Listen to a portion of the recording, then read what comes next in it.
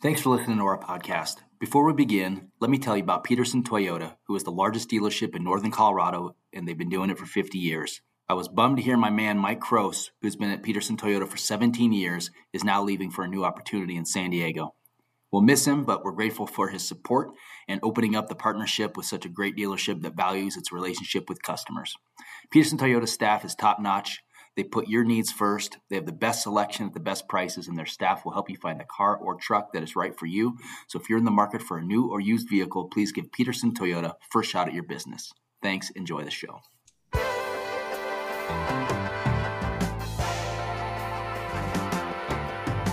Welcome to RamNation Radio. Today we welcome in CSU Athletic Director Joe Parker.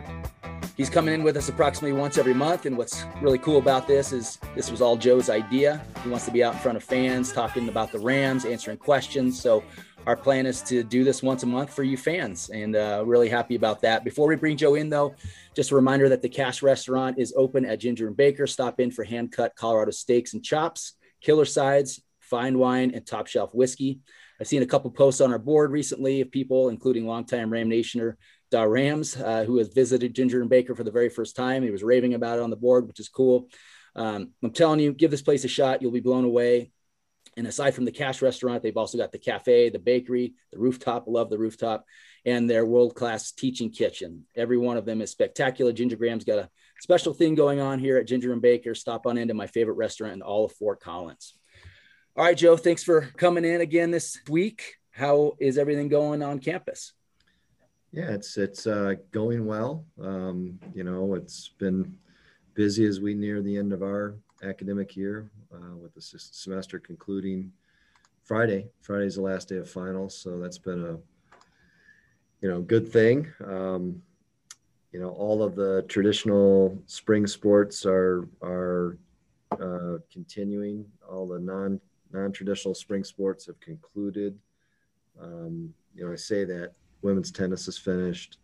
Men's golf is done, except for AJ Ott made the NCAA regional, so he'll be on his way to Stillwater, Oklahoma, to play Karsten Creek. I ran into AJ out in the parking lot. I've been on that course, and believe me, he'll play it a lot better than I ever could. But it's a hard one, and so he's got a friend here from Fort Collins, from Fossil Ridge, that I think has played at OSU. So he's getting some inside intelligence on how to play the course and kind of plan his round. But be exciting to see him continue. And, what a great thing for him, because this was an add-on year for AJ. Came back to fulfill, final year eligibility that was extended by, the cancellation of last season because of COVID. Track and field programs are having a really good year. As one would expect. Brian Bedard has done just really, I think in so many ways, a masterful job of building the right culture around his programs. And so they're on their way to conference this weekend, and, hopefully NC2As after that. Jen Fisher and softball have a final weekend of play. They'll be in San Jose for a 3-game series, and I think that wraps it. So, it's been a interesting year, and it feels good to be nearing the end point of it. And what we're most excited about is just what's ahead. It's been great to see all the positive news as it relates to, what things will look like through the summer and through the fall. And 2 months ago, we started talking about 100% occupancy. I just didn't want to even consider anything less than, and it looks like the public health narrative is going to catch up to the narrative I started 2 months ago. So at least I hopefully won't have to eat my words. So fingers crossed on that. Right. Yeah. You just brought up Jen Fisher program. Do they play a Mountain West tournament? Nope. No, it was just regular season this year. So yeah. Any chance for postseason? I don't believe so. I mean, I don't think, trying to think if they've been swept in any single series this year. I think they've always been able to at least get one game off of an opponent, but no, they've not had a year in which they would have earned the opportunity for postseason play. All right. So last week you made a change in the women's soccer program. What went into that decision after these 8 past 8 years that Bill Hempen led the program?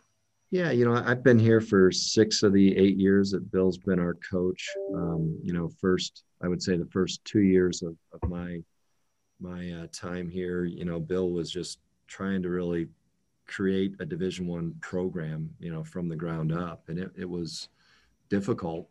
Understand that, they were, using fields up at FC Fort Collins, up by the Budweiser Brewery, and then I think it was my first year when we finally got them anchored to campus with use of the Lagoon Field, and that was a better experience, I think, for the program. And then finally, when we completed Canvas Stadium, that opened up obviously the old football practice fields for soccer, and so they've had a permanent home for, I guess, four years now. And I want people to understand that we've got aspirations to win conference titles, and Bill put everything he had into 8 years to build the program. But as I looked forward and beyond, I just had concerns that we were going to be able to really do that. There's still a lot that needs to be done in order to resource the program appropriately. Namely, we've got a great footprint for the facility, and we've got a great field that they play on as far as a playing surface. But, we need more, to really say that we've got the appropriate investments in the program. But care for Bill, want him to, certainly have opportunities beyond here, but just felt like, there needed to be more as it related to building a championship culture, and we're in the pursuit of right now. So I've been encouraged by the response from the market. There's a lot of people that have shown interest. We're building our list right now.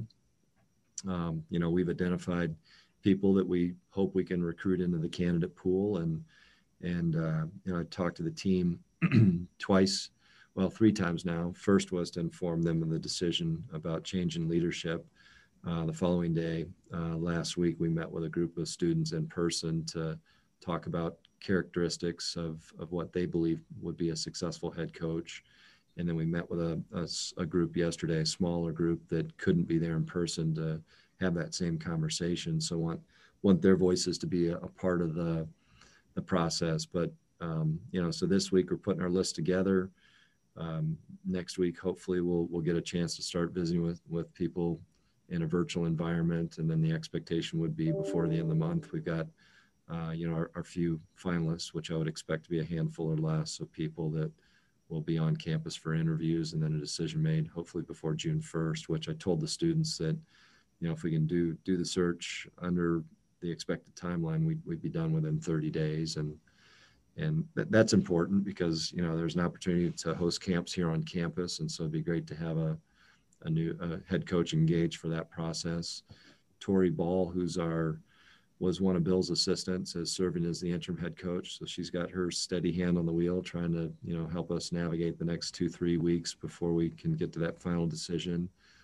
She's interested, I think, in being a part of the process as it relates to the search. And, I've encouraged her to do that. But yeah, it's an opportunity to, kind of hit the reset button and bring a new, fresh perspective in for the students, and hopefully we see great progress under new leadership. You just touched base on this a little bit. What do you foresee with the program? I mean, we have it at the club level, at the high school level, and for me personally, knowing a lot of coaches in both of those, we have talent in this state. So what do you see the future of Colorado State women's soccer being? I think, with all of our programs, I think we can be, the benchmark for everyone else.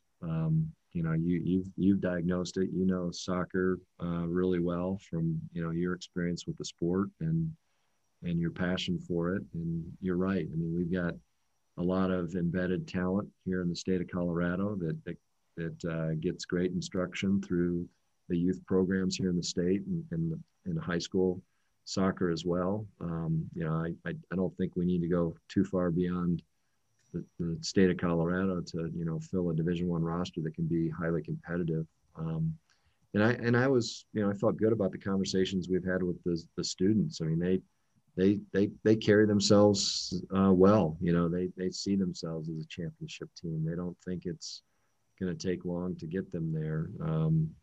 So they're excited about what's ahead. And I really believe that, you think about CSU, just the nature of the institution, the strength of the academy, and what a student would want from the academic pieces that are offered here at CSU. You think about, the quality of the community and what the vibe of this community lends to, the college experience. And, you couple it with, Division I program. And I think we got all the ingredients, as we do with all of our other programs, to be, competing for titles. And so that certainly be the expectation as we hire a new coach. Like Mike said, I know lots of really talented soccer players in this state. And if we could just keep some of those home, that's a good base. So the other big story of this week was the addition of Indiana on the football schedule. One of the things that I just love what you're doing, Joe, is building our non-conference schedule. Mike and I are guys that love to visit new places and see, stadiums and traditions and pageantry that we haven't experienced yet. So love this kind of stuff. How did the opportunity, and then it looked like was it Iowa or Wisconsin that you bumped a year, but how did we moved Wisconsin to make room for the date that Indiana had open. We talked a little bit about scheduling before. It begins a lot of times with relationships, and then I've mentioned before too that we've got a resource that's available to all of college football, and that is a service called Gridiron that's managed by Dave Brown, who used to be the primary scheduler for ESPN. And then I think his last assignment for ESPN was president of the Longhorn Network. Good guy. I've known Dave for probably 15 years at least. And so he's like a savant. I mean, it's incredible. He's playing a 3-dimensional chess game every day with all the pieces in his mind. He hardly ever has to refer to, the database that he's created for us, because we can't work as fast in our minds as he does. But he's always considering what people are trying to do. And I can't remember exactly all the moves, but, when I think it was Dave that came to us with the idea that Indiana could be a guaranteed game for us, and involved moving our game against Wisconsin. I know Notre Dame was involved with it too. I think that Indiana had to make a move to make that happen. And all that plays out pretty much in Dave's head. And he just puts the people together to have the right conversations. And, it starts with, is there interest administratively in doing it? And of course, absolutely. I mean, you've seen how we're trying to manufacture a creative schedule that has interest and gives our fans a reason to travel, in the non-conference schedule. And then, it's always a conversation with football to see what they're thinking as it relates to, our readiness to play a particular program. And it's hard to forecast out sometimes, where we're at. But, Coach Dazio is always willing. He understands, the opportunity that means for the team to really measure and understand where they're at against, top quality competition. And he also understands too that it creates a unique memory for our students when they get to go to play at places like that. So it's, every situation is a little bit different how it sort of opens up and comes to us. But Dave Brown was a big part of making this one happen on our behalf. It seems like an interesting juggle of, you've got a few on here. It's tough for anybody to go to Texas, Michigan, those kind of games at Wisconsin. But then you sprinkle in the games that, hey, you identify these as games that we should or could have a realistic chance to go and win on the road even. So how do you balance maybe a true guarantee game where you're like, hey, this is, I remember back in the day when Sonny Lubick was here and he would be like, well, we just hope not to get 18 injuries at Nebraska, those kind of things. So how do you kind of balance the true road games against those true powers versus these more of the middle of the road Big Ten kind of opportunities where you actually can go win. Yeah. I mean, you kind of diagnosed it. You think about the budget impacts and trying to resource the department and so at Texas and Michigan, they're paying the high water mark as it relates to bringing an FBS program to their stadium to play without any obligation to return the game. And then you look at opportunities where maybe there is a slightly less tradition program that can't maybe achieve the same financials, but it still helps you manage the budget in a particular year, but it also is a program that maybe gives you a chance to win. Now, you look at all these schools in Indiana, they're a good football program. They've really made a lot of improvement, and they're competitive within their conference. So none of these things are easy choices as it relates to competitiveness. But I think our program. If you get a chance to play those games and you get a chance to, compete and you get a chance to win, I mean, those can be the pivot point to, for a pretty special season and even, laying the framework for, really, the stability of a program. So, our attitude has always been, let's not shy away, let's play people and really be able to measure up. I think you all went to Florida, you all went to Arkansas. We've been up to Minnesota. So it's, and I think Big Ten makes sense. I mean, we kind of, we ran through a thread of SEC for a while, and now, the focus for some of those non-conference games has been more of the Big Ten. I think a lot of people here in Fort Collins, if they're transplants, they've come from the Midwest, a fair share. So, hopefully we can convert them to CSU fans. They might join in to go to some of those games too.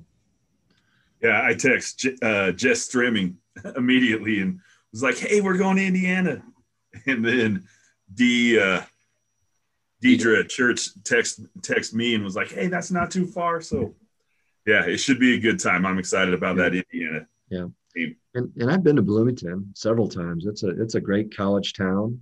I can make one dinner recommendation for everyone, so you better get your reservation in early. But Zagreb is a great steakhouse in downtown Bloomington that is a popular spot, and they serve a great piece of red meat. Nice. Any chance for a return visit from them, or is this a one-off? No, it's a guaranteed game. Yeah, straight up. Yeah, speaking of that, I mean, you've got great road games, but the exciting thing is you're getting some of these teams to come back. Oregon State, and then you had the first SEC team in Arkansas, and then you got Vanderbilt coming in this year, Washington State, CU, Texas Tech, and Vandy again on the future schedules, Arizona. I think Mike, you correct me, but I think in the 25 years since I've been attending games at Hughes or had been attending games at Hughes, I think I saw us play 4 total Power 5 opponents during that span, Oregon, CU, Cal, and Minnesota. But anyway, clearly the new stadium is giving us more opportunities to get those kind of teams in. You're already showing that. One is, how important is it to get those teams in? I think it's good for building that fan base. And the other thing I'd love you to touch on again, you've explained this before, but for those who might have missed it, there's that certain kind of threshold of opponent and their stadium size that makes sense for these home and homes. Yeah. Right now, if you, to that point, if it's an autonomous 5 program, so one of the, 5, kind of power conferences, as they say, if they've got a home venue that's 60,000 or less, you've got a pretty good chance of talking to them about the home and home format, because their budgets aren't as robust as a school that's got an 80,000 plus seat stadium. In those cases, they're going to buy games all day long. It just makes more sense to them to have, a 7 or 8 game home schedule and buy a game, even if it costs them, $1 million, $1.2 million, $1.3 million. But, for a school that has fewer than, 60,000 or less, they can afford a guarantee game maybe on their schedule. But they're also going to seek out, home and homes just to get more efficiencies with their operating budget. So that's been the strategy. If you look across the schools that we've brought in, they're, Texas Tech, Arizona, Minnesota, Vanderbilt. I mean, those programs don't have large stadiums, and so they're not always going to try and get a seventh or eighth home game. They're willing to take their team on the road. But they get a good quality opponent when we show up and play them. So that seems to be a good format. It's worked with CU too, right? So Folsom Field, if they had a larger stadium, they'd probably be a little more reluctant to play a home and home. But speaking of that, you just renewed that series. Yep. And I kind of like the format that you went with. It's a home and home, and then 2 years off, and then a home and home, and then 2 years off. So what was that? I assume obviously by design. Probably by their design influence more than ours. I mean, I would love to play CU every year.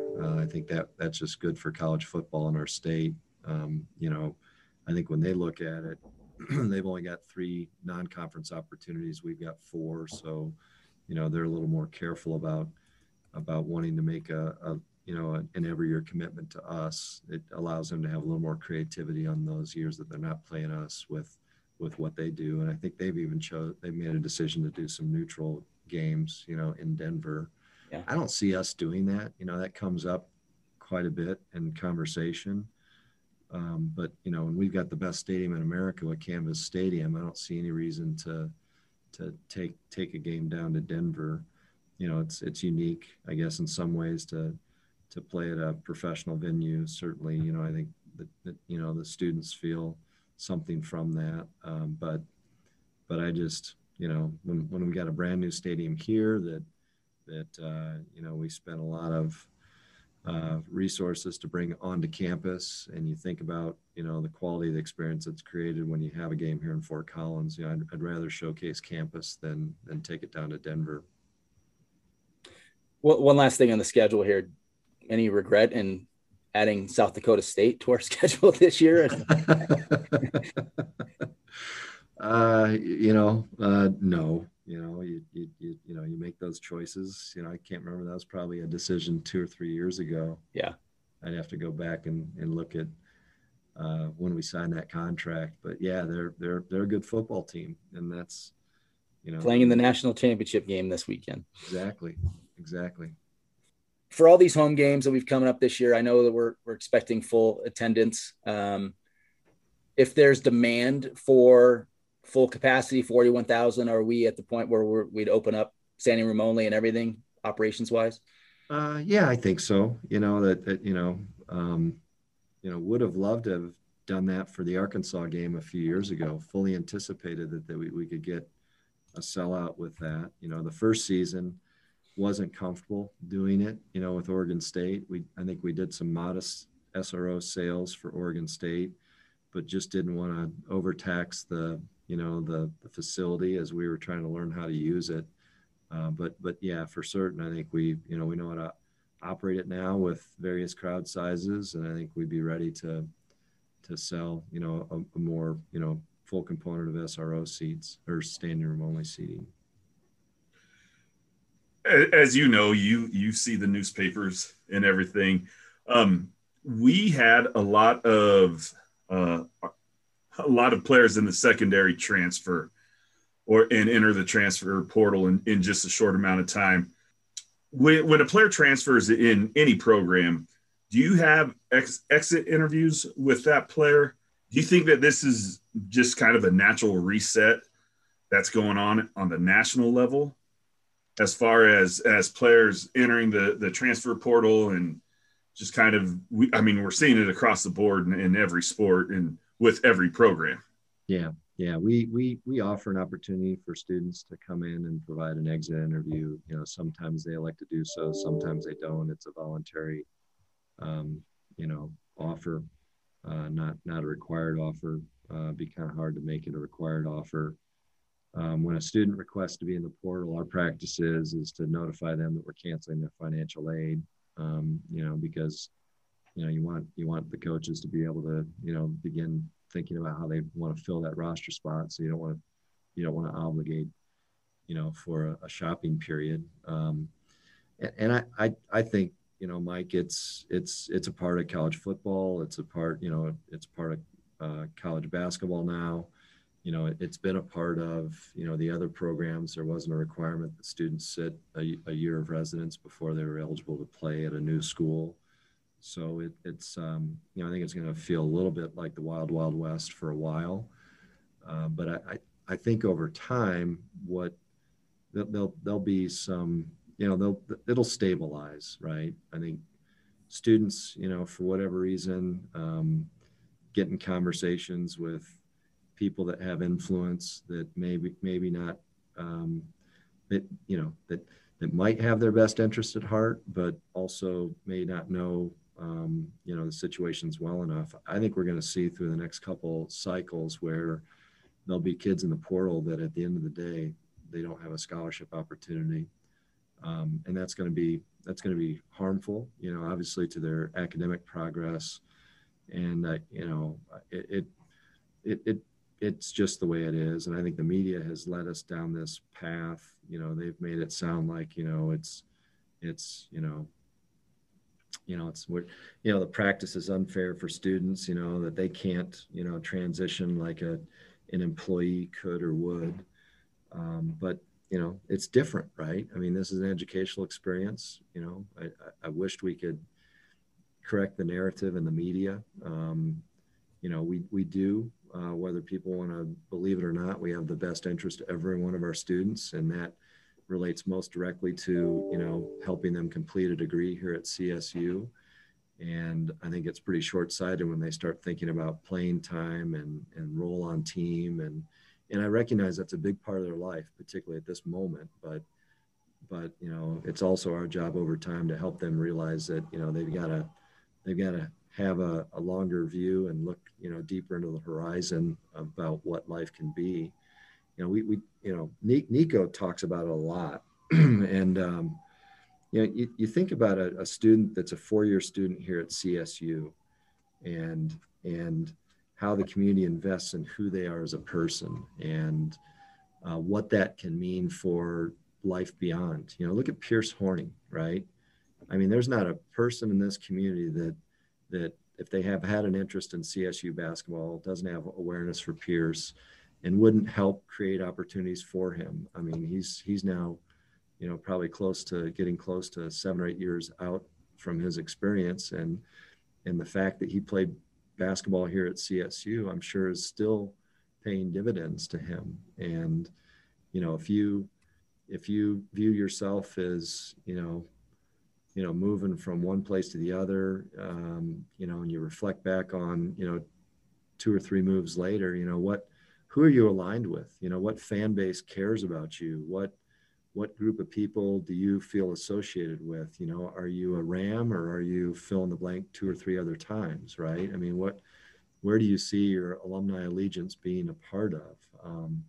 So I just, maybe I'm a little bit more old school, but I really think if we can, reinforce that, we'll keep kids on board. And that was one of the first things I said to the soccer team. I mean, it's different, but they still have the same, opportunities, if they wanted to go in the portal. And I just said, grass is not always greener, hold firm, we're going to make a decision as quickly as we possibly can and give that coach an opportunity and a chance. And that's what I told men's basketball when we were in transition. And, Nico invested in every one of those kids on the roster. Some decided to stay. Others didn't. Nico Caraccio stayed. I mean, I think our fan base, they care about that kid, that young man. And if when he finishes his pro career, if he wants to come back to Fort Collins and establish his life here, I think the fact that he stayed is something that could, lend to great things in his future. Touching base on Nico, when they were playing FIBA qualifying, we watched it. It was on ESPN Plus, and my daughter immediately recognized him, and went crazy and was pointing at the TV. And you're right. I think any fan base, they can connect with kids that have put in the work. So love that answer from you. Loved hearing that. Yeah, and it's fun for the fan base. You see the growth and development that takes place over, 4 or 5 years. And it's huge. I mean, you think about conversation. I think about conversations that I have with first year students, freshmen, and then by the time they're juniors and seniors, what they're thinking about, where their interests are, how they're talking about, their future and their plans. It's so much different than what it was, 3 or 4 years previous. And that just, to me, affirms that, this experience is meaningful and makes a difference. Speaking of scholarships, we've touched on this a little bit in the past, but how are you managing financing these extra years of eligibility? You talked about AJ Odd, who came back. You got football players that have come back in addition to a crop of freshmen coming in. How are you managing these extra costs this year? Yeah, it all kind of works out. I mean, there hasn't been a deep investment in sort of the COVID eligibility year. A lot of students, they'll, if they're nearing graduation, then they've got a choice to make. I mean, do they take on the opportunity to get a second bachelor's? Do they get a chance to start a master's? Or do I get on with life, right? And I think there's been enough students that have looked and said, you know what, I love my sport, I love my team, but I also, set a timeline of when I wanted this experience to end and when I wanted to kind of move forward into the next phase or stage of my life experience. So there hasn't really been that many, incremental dollars that have been necessary to fund, additional years of eligibility. Where does the money come from? We've gotten a little more, a lot better at how we manage summer school. Just better academic performance in the fall and the spring mean that there's less need for eligibility grade repair in the summer. We've been able to slash the spending that we've done in the summer for summer school. The NCAA, has also granted some relief in that space. Programs that have the opportunity to train through the summer by NCAA legislation. Used to be in some cases you'd have to enroll in class in order to pay the stipend. Now last 2 summers that hasn't been the case, so we can pay the stipend and not have to necessarily have them enrolled in class. So that's been a cost savings. So we do the best we can to kind of shave here and there to make investments where we think it's going to be seeing the greatest return. And have you allowed any of those student athletes affected that have that want to come back for that next year? Have you allowed that across the board in all sports, or is it like a hand selection? It's I think Coach Adazio puts it the best way. A 5th year or additional unexpected year is a privilege, not a right. And so if they've got a role that he believes they can fulfill on the team, they've been encouraged to take that opportunity. And if there really isn't an opportunity for them to see the level of playing time or the role that they want to have within the team, he's strongly encouraged them to, point towards graduation as their end moment. So, he had conversations in December and January to inform students what, kind of what bucket they could expect to be in. And so we've got a lot of kids that are graduating in May and a few that are graduating in August that could have had an additional year of eligibility, but just didn't make sense to do that from, the role that they were going to be playing, and you think about it, I mean, those are kids that have, matriculated through the program, they've matured, and their expectation is they want to play, they want to have a broader, bigger role in the team. And if there's, a lot of competition within the position room and you can't create that opportunity, it probably really is best for them to turn the page and get on with life. A few minutes left here, Joe, so we'll wrap up here with a couple more questions. CSU just announced recently that students who return to campus this fall must be vaccinated. So I guess it's a requirement of attending school this fall. There's some debate as to whether that or not that's ethical, whether students should be forced to take a vaccine when some of them have not been fully FDA approved. Have you gotten any sense from any concern from student athletes that they may not be on board with being required to do this?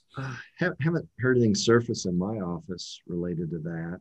I want to kind of qualify some of the things that you said. The vaccine will be mandatory as soon as the emergency use has been lifted. So Gotcha. Once it gets full approval, that would be the expectation. And it was a decision made at the systems office level. And I believe it's the right decision. There are exceptions. If someone has strong objections related to religious beliefs or other things, I think there's a way to exempt themselves from the mandated vaccine order. But we're a city within a city, and I mean, I also think about it from the perspective of a roster member. The vaccine seems, it's been proven to be safe.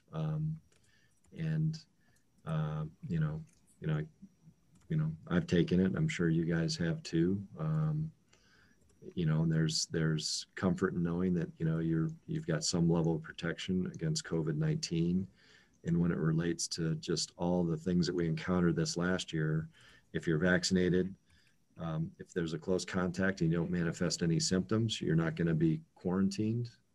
So it's a pretty good deal from where we have been. There's been, we had a lot of healthy students that had exposure that never, contracted COVID-19, that lost significant opportunities to practice and play. So you take that piece away, and that's good. If you're vaccinated, I think it's going to be very likely that you're not going to be required to test, or at least test with the same frequency that we did through the season. The number of students that I said, hey, I'm tired of putting a nasal, a cotton bud up my nose and swabbing my nasal passage. I think that's another benefit that we can offer to them. You take the vaccine, you're not going to get contact traced away from practice and competition, and you don't have to test anymore. So in my mind, that's a pretty good deal. Yeah, I'll tell you, for me, I was getting tested once a week, and after the 10 days for my second jab, I've been tested once. And yeah, you're right. Having that cotton swab going up into your brain. I'm glad I don't have to do that anymore.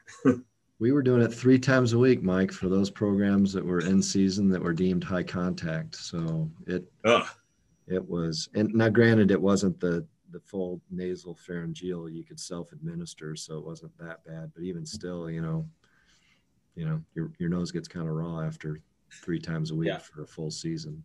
Yeah. Hey, last thing for me, I've been wondering about this, but was there any fallout with corporate sponsorships this past year with, no fans attending, companies maybe watching their budget a little tighter due to the pandemic? Did we retain most everybody, or? We did really well. I think that, final numbers are still pending, but I think that's a testimony to, our sponsors, and just, how they really embrace what they do on our behalf as it relates to support to the programs. It's a testimony to our team within Ram Sports Properties, and the relationships that they have with our sponsors, and then our own internal team. There was a lot of creativity exercise to offer up different, unique, new opportunities, through virtual spaces and new programming that we developed to push out through social media platforms that allowed people to feel like they were still getting some level of exposure. It wasn't all just about in venue and the LED, assets that are at the stadium or Moby Arena. So we did well. Not sure exactly how well, because we're still kind of working through the final numbers. There were some adjustments and modifications that were necessary, but I'd say, due in large part, we did better than we thought we would. All right, Joe. Good stuff as always. Appreciate your time. Yeah, you guys, of course. Well, listen, we're heading into graduation weekend. I've got 2 freshly minted Rams. Our daughter takes her last exam today, and our son takes his final CSU exam tomorrow. So wow, good for them. Yeah, awesome. They know what they want to do after school. They they had an outstanding experience here at CSU. They felt fulfilled in every way, academically, socially. A lot of growth for them, and both have jobs. Our daughter's moving to Salt Lake City, working for an apparel company called GG Pip, and our son is on his way to Dallas to work for Merrill Lynch on a wealth management team down there. So Wow. CSU did right by our children. Good for them. Great. Congratulations. Yeah, congratulations to them and you. Yes, thanks. All right, well, be well, guys. Appreciate it. Thanks a lot, Joe. Thanks, Kyle. Thanks for coming on. All right, before we let you go, let me remind you to treat yourself to Mighty River Brewing Company. They have 15 beers on tap, including the new Little Brookie Hazy IPA, which is their first ever low-calorie, low-carb brew. You can enjoy that and all the other beers for $5 on Mondays and Tuesdays. They've got food trucks regularly throughout the week, music on weekends. Stop in and say hi to Dan Miller, longtime RamNationer, great CSU Ram fan. And don't forget to show RamNation on your phone. Get $1 off your beers. Support these guys, great business, great place, great beer. All right, so thank you everybody for listening. Thank you, Michael Rowe. Special thanks to Joe Parker for joining us again, and Associate AD for Communications, Kyle Neves, for helping set it all up. Always good to talk CSU Rams. Have a great rest of the week, and go Rams.